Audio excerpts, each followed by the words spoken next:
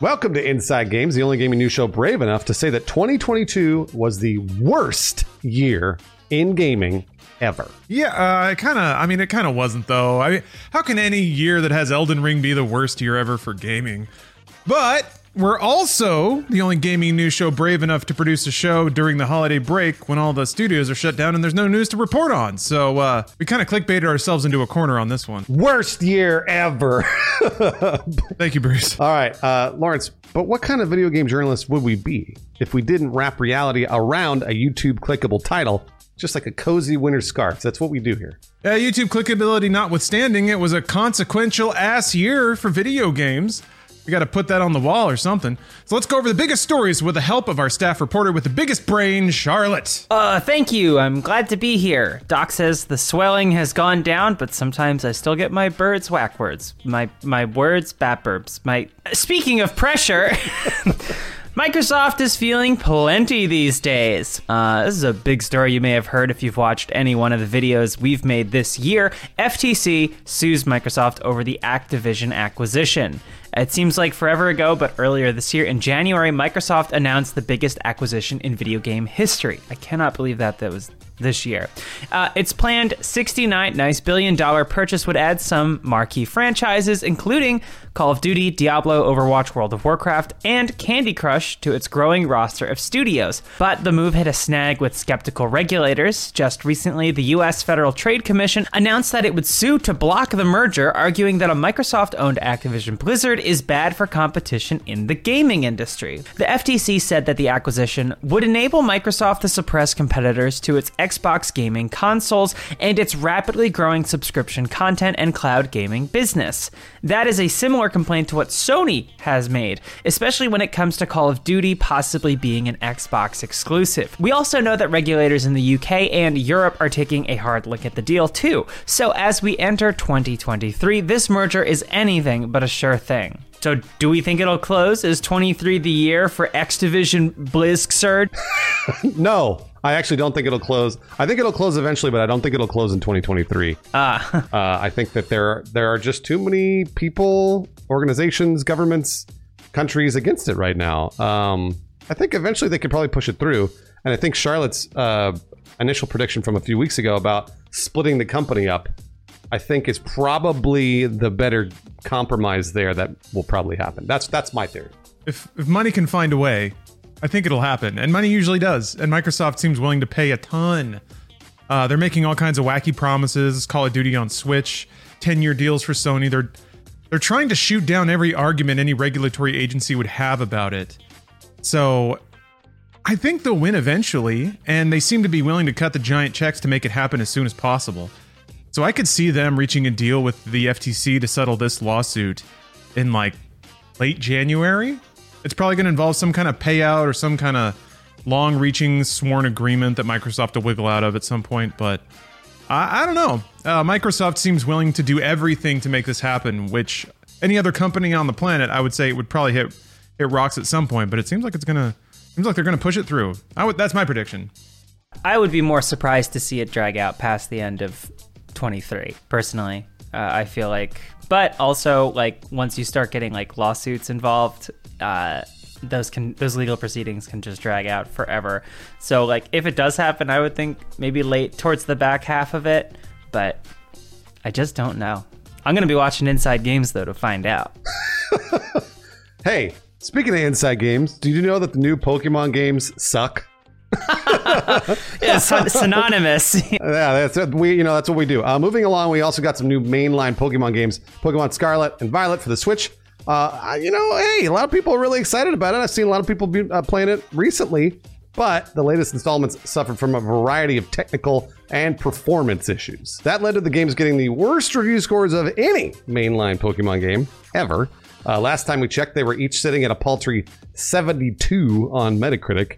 It hasn't hurt sales, though. The game sold 10 million units in the first 3 days, which is a record. But it has given new life to fan complaints that the series is in dire need of fixing. Let me tell you, I promise you the developer does not think it's in dire need of fixing it since it just broke sales records. So the question is to the audience and to Lawrence and Charlotte, why is Pokemon still selling so well? I just don't get how it's immune From everything. To me, Pokemon is fascinating because it's a sign that the standards that sort of people inside of enthusiast gaming swear that you have to hit to have a commercially successful product aren't real. I mean, FIFA kind of proves that, some other sports games do, but Pokemon is supposed to be a gamer game, I guess. And it just doesn't matter to a certain point, as long as they're cute enough, I guess, and you have that sort of franchise loyalty. So I'm kind of okay with it. I would rather we have more games that are maybe a little busted and rickety than fewer games that are all 150-hour perfectly polished, defend nobody type of things. So I like how dramatic it is, but I can only do that because I don't care about Pokemon and I haven't played one in like 10 years. So I like seeing it happen as long as it happens over there. I also haven't played Pokemon in over a decade, and I guess, I mean, like, it seems like they'd really have to screw the pooch to, like, chase off the main Pokemon fan base. Like, and they know that clearly. They just fixed what they had to for the game to run without breaking. Like, it's still, like, buggy, apparently. For me, personally, I'm someone who, like, has been waiting for a Pokemon game to jump back into and, like, actually, like, enjoy and play it, because I like the ones I played years ago. But, like, hearing literally just all the negative things about this one in like already such a crowded field and backlog, I'm like, why would I take the stab? And Nintendo games that don't go down in price too. So I don't know. As I think casual fans of the franchise may have a harder sell than the diehards. Hey guys, I have a 1-sentence piece of advice for you. If you don't like the game, please don't buy it. They'll stop making it if you don't buy it. Okay, and order placed. Well, never mind. Charlotte order. Okay, all right. Yeah, speaking of buying, Valve gave us a new toy this year. The Steam Deck came out. This is kind of on the brighter side of things. Something that didn't make this year suck. 2022 saw the release of a powerful new handheld, and we're not talking about the Switch Pro. We're talking about the Steam Deck. Yes, Valve's beefy handheld system that brings much of your Steam library to your very fingertips. We don't know how many Steam Decks Valve has sold, though. I mean, it's been at the top of the chart, but that's by revenue. Anyway, considering that it's a private company, Valve is, we don't have any numbers, but the reviews have been mostly positive. It's not quite as smooth an experience as the Switch, but in terms of power, it certainly blows Nintendo's handheld away. And it proves that even in the age of smartphones, a lot of gamers still want that dedicated gaming device. I need those buttons and sticks. That's what it's all about. Lately, Valve officials have even hinted at an upgraded version with improved battery life and a better screen. So it's been out in the wild. It's been patched a little bit. You guys have any experience with the Steam Deck? And if so, what do you think? I haven't used it. I haven't touched it. But I do think more ways to game are cool. And I appreciate something that's not just wholesale leaning into the magical future of cloud gaming. Because some people don't have that kind of connectivity. So it's nice to see the power locally available. Again, though, I haven't played on it. I've only used it a very, very little bit. And I'm actually really surprised because a lot of people seemed really skeptical about it. And then when it came out, everybody's just raving. I know Lawrence has one, and Lawrence, you love it, right? Yeah, it's become my buddy. It's a bit slow, but it's multifunctional. You know, I've taken it traveling. I've done work on it. I have it hooked up in my like garage gym, and that's what I use to play games and stuff with a little Bluetooth controller while I'm on a treadmill. So it's been really cool. And I think just as a cheap point of entry to PC gaming, I'm glad that it exists because it is kind of an all-in-one package. You don't have to worry about like getting all the peripherals, a monitor. It's just the thing and a little thing to charge it, and then you're off to the magical world of PC gaming. So, yeah, I'm pretty happy about it. I hope that it's finding a lot of good homes and maybe opening people up to the wonders and headaches of PC games. How much are those? They're like $6. Well, I think the cheapest one's $400. I want to say $450. I thought, yeah. There you go. Put that on your Christmas list. Yeah. I have a last minute entry. This year did, however, see the demise of a streaming service that, well, not to be callous, but we saw coming. Google announced that Stadia was shutting down after less than 3 years. So let's give it a 3-second moment of silence. No, I don't want to. Okay. You may remember that's fair, valid. You may remember that Stadia was revealed in 2019 with a lot of fanfare, but Google promised all sorts of features that never really materialized. The underlying tech was impressive, and it was cool being able to stream games online if you had a good connection, but Stadia never provided the kind of library that competitors like Microsoft's xCloud boasted. And Stadia could never answer the obvious question, who was it for? It never gained a large audience, and then finally Google announced that Stadia was joining its graveyard of abandoned projects like Google Wave, Google Plus, Google Glass, etc. The list goes on, and Stadia will close for good next month. taking a couple original titles with it, unless they've been able to find lifeboats since we originally covered that. I don't know. What do you guys think about Stadia, the Quibi of gaming? Well, I don't know. I mean, like, cloud gaming, it seems like Xbox, again, Microsoft being one of the largest companies in the world, is able to fund the whole cloud gaming thing, and they're doing it on your phone. Obviously, I know Stadia did that too, but Google, for somehow just couldn't compete with Xbox. Maybe it's because Xbox has been gaming a little longer than Google. And even then, I don't know many people that use xCloud now. So if xCloud, the leading cloud provider of games, is not doing huge, then Stadia is definitely not. So, another one bites the dust, basically. I was confused by the same thing, Bruce. How they looked at the market and saw the performance of existing products, and then they thought, okay, we're gonna introduce something that's basically the same or not as good, and hope it just works. Which it didn't. There was not a feature to Stadia that made it better than the existing ecosystem that people already have invested a lot into, in terms of their like game libraries and things like that. You had to start a new membership and then buy games a la carte on top of that. And I guess the trade-off was you get the freedom of playing in the cloud, but you have that already with Xbox, and people don't even really wholly use that a ton right now. It's all future-proofing. It's just odd to me that Stadia was expecting returns already, even though cloud gaming isn't the staple of the market yet. I thought they were doing that to own cloud gaming 10 years from now. It's just weird that they lost patience before that happened. So I just don't understand what the game plan was, and I don't understand what their like value proposition was to anyone. May just be as simple as hubris, being one of the largest companies in the world, being like, what could happen? What could go wrong? We can do this. And then they went, oh, wait, we spent $5 billion. We lost it. I mean, just look at how Google's approached smartwatches and tablets. Just dud after dud after dud. It's amazing the Pixel has found any success. Barely, yeah. Yeah, carved out like a little bit of a niche. Like, I just, Google. You'll get there. Hey, speaking of a really, really sad thing, $70 video games are here to stay, everybody. This year, hit a new milestone that nobody wanted to see.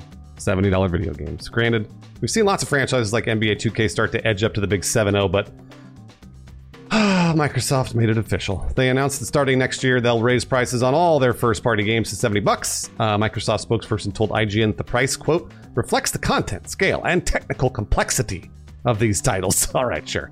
They're not the first. We've seen Sony, Ubisoft, and Take-Two Interactive all price some new games at $70, but Microsoft is quickly becoming the 800-pound gorilla of video games, and when they announce a price hike, lots of others are going to follow. So, my question to Charlotte Lawrence in the audience, has this stopped you from buying video games, Lawrence? No. I mean... It's not stopped anybody. I remember the first one was Returnal. I got to the checkout screen and I was like, holy shit! Because, I mean, it was like... I like Housemarque a lot, but it didn't present itself like a ultra premium quadruple A game. And, I like roguelikes, but you don't expect to pay full market price for a roguelike. Now, I don't regret it. Returnal is amazing, and I'm going to buy it again on PC.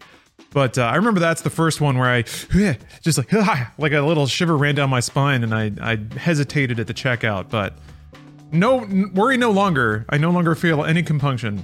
So it's just kind of the new default price in my brain. God herself couldn't stop me from buying video games, Bruce.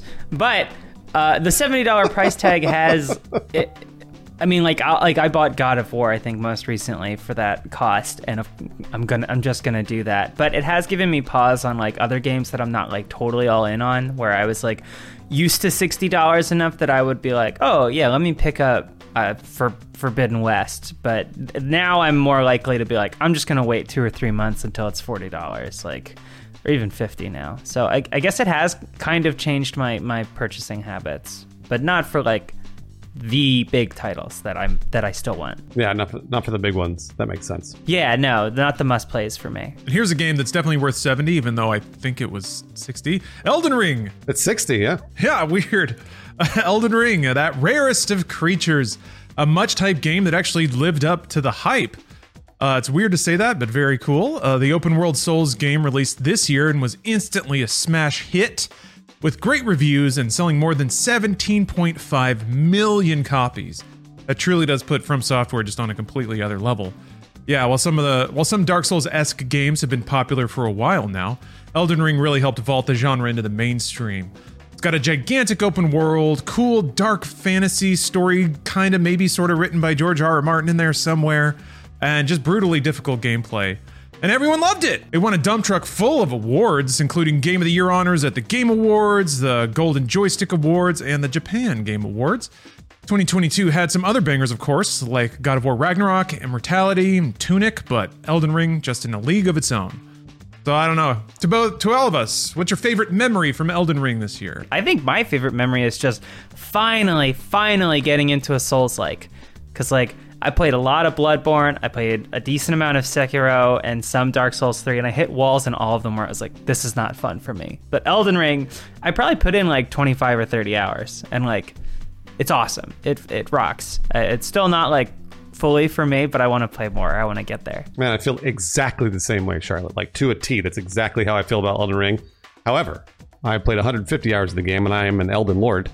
But the relief that I felt when I became an Elden Lord and beat the final boss, everyone was like, doesn't it feel satisfying? And I was like, no, this is only relief. I am only relieved that I have beaten the boss and can say I finally beat a Souls game. And it's interesting because the game is really, really fun, but also incredibly punishing. It is. Yeah, it's just the thought of going back to it and playing it again just makes my skin crawl. I don't want to be anywhere near it. So it's a great video game, but I don't want to touch it. I think my favorite Elden Ring memory is when we did Drunk Elden Ring and we couldn't get past the first boss. We were so confident. We'd all played it and we're like, first boss, who cares? Margaret, get out of here.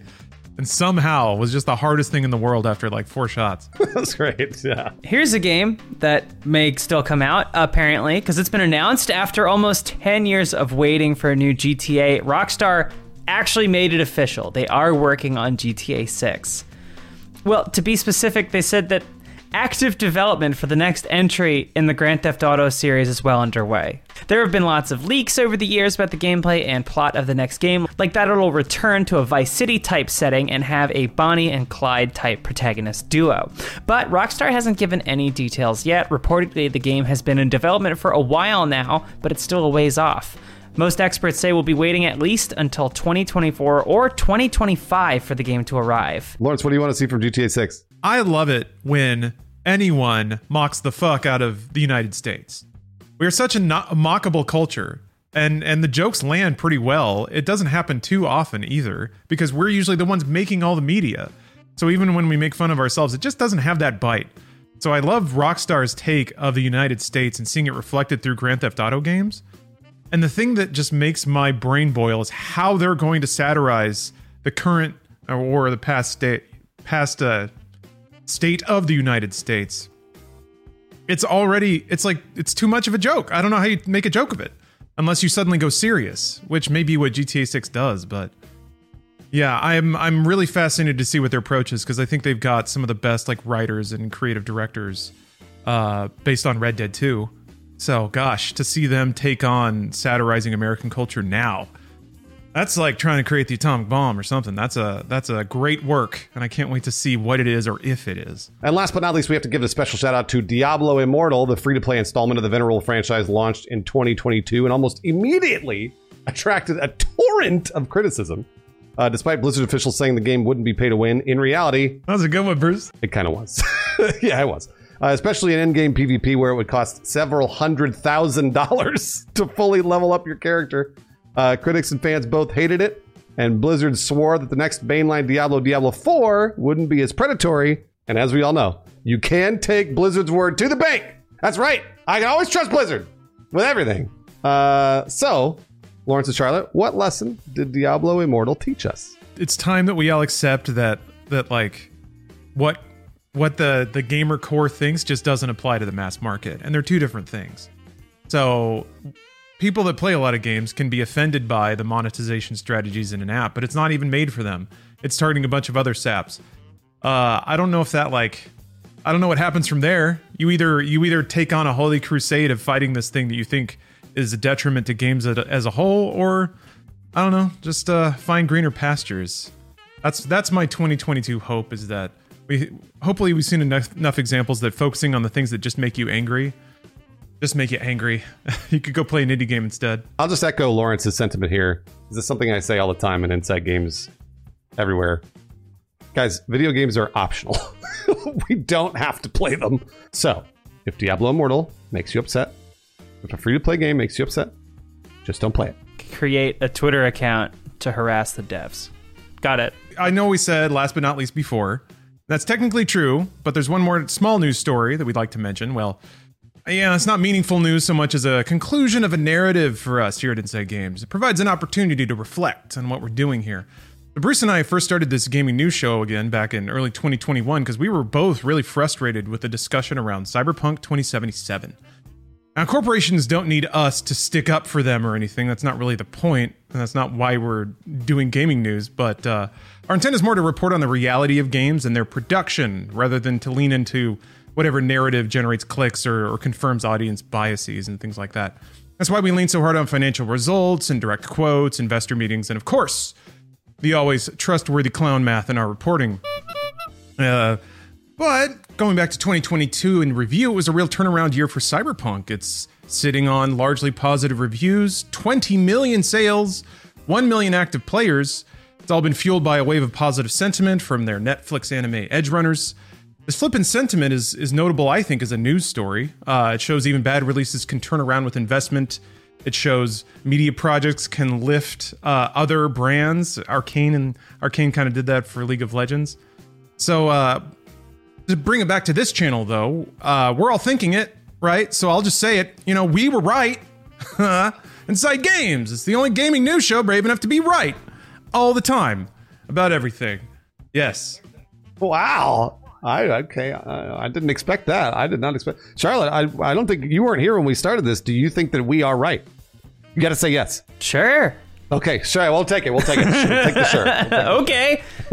Well, our earned smugness aside, I at least take this as validation that our approach to games coverage is it's more attuned to accuracy and real reporting than clickable drama or politically safe dunks.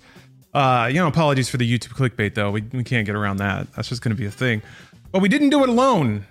You know, this is not just about us being right about everything. We also launched a Patreon this year, and your direct support has empowered us to scale up production and add writers, editors, and hosts. So that's awesome, and I'm very grateful for that. Very cool to reflect on, because that happened this year.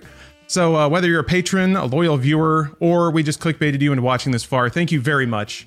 And I look forward to continue doing this in 2023 because we just love it so much. I will also say thank you very, very much for watching. If you are a Patreon supporter, thank you so much. And that's right, we were right about Cyberpunk eventually.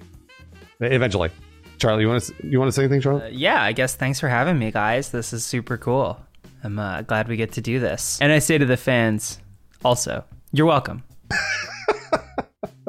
Hey, on that note, we have a few patrons to thank specifically. Kyle Abbott, Brown Sugar, Arala Regulus, Aaron Fraze, and Spirit Bear. Whoa, don't hog all the patrons there, Bruce. Let me get a few in, too. Mason Hoover, Jared Watkins, Maurice Thompson, Docs360, UESC Battleroid, and Jambers87. Thank you very much.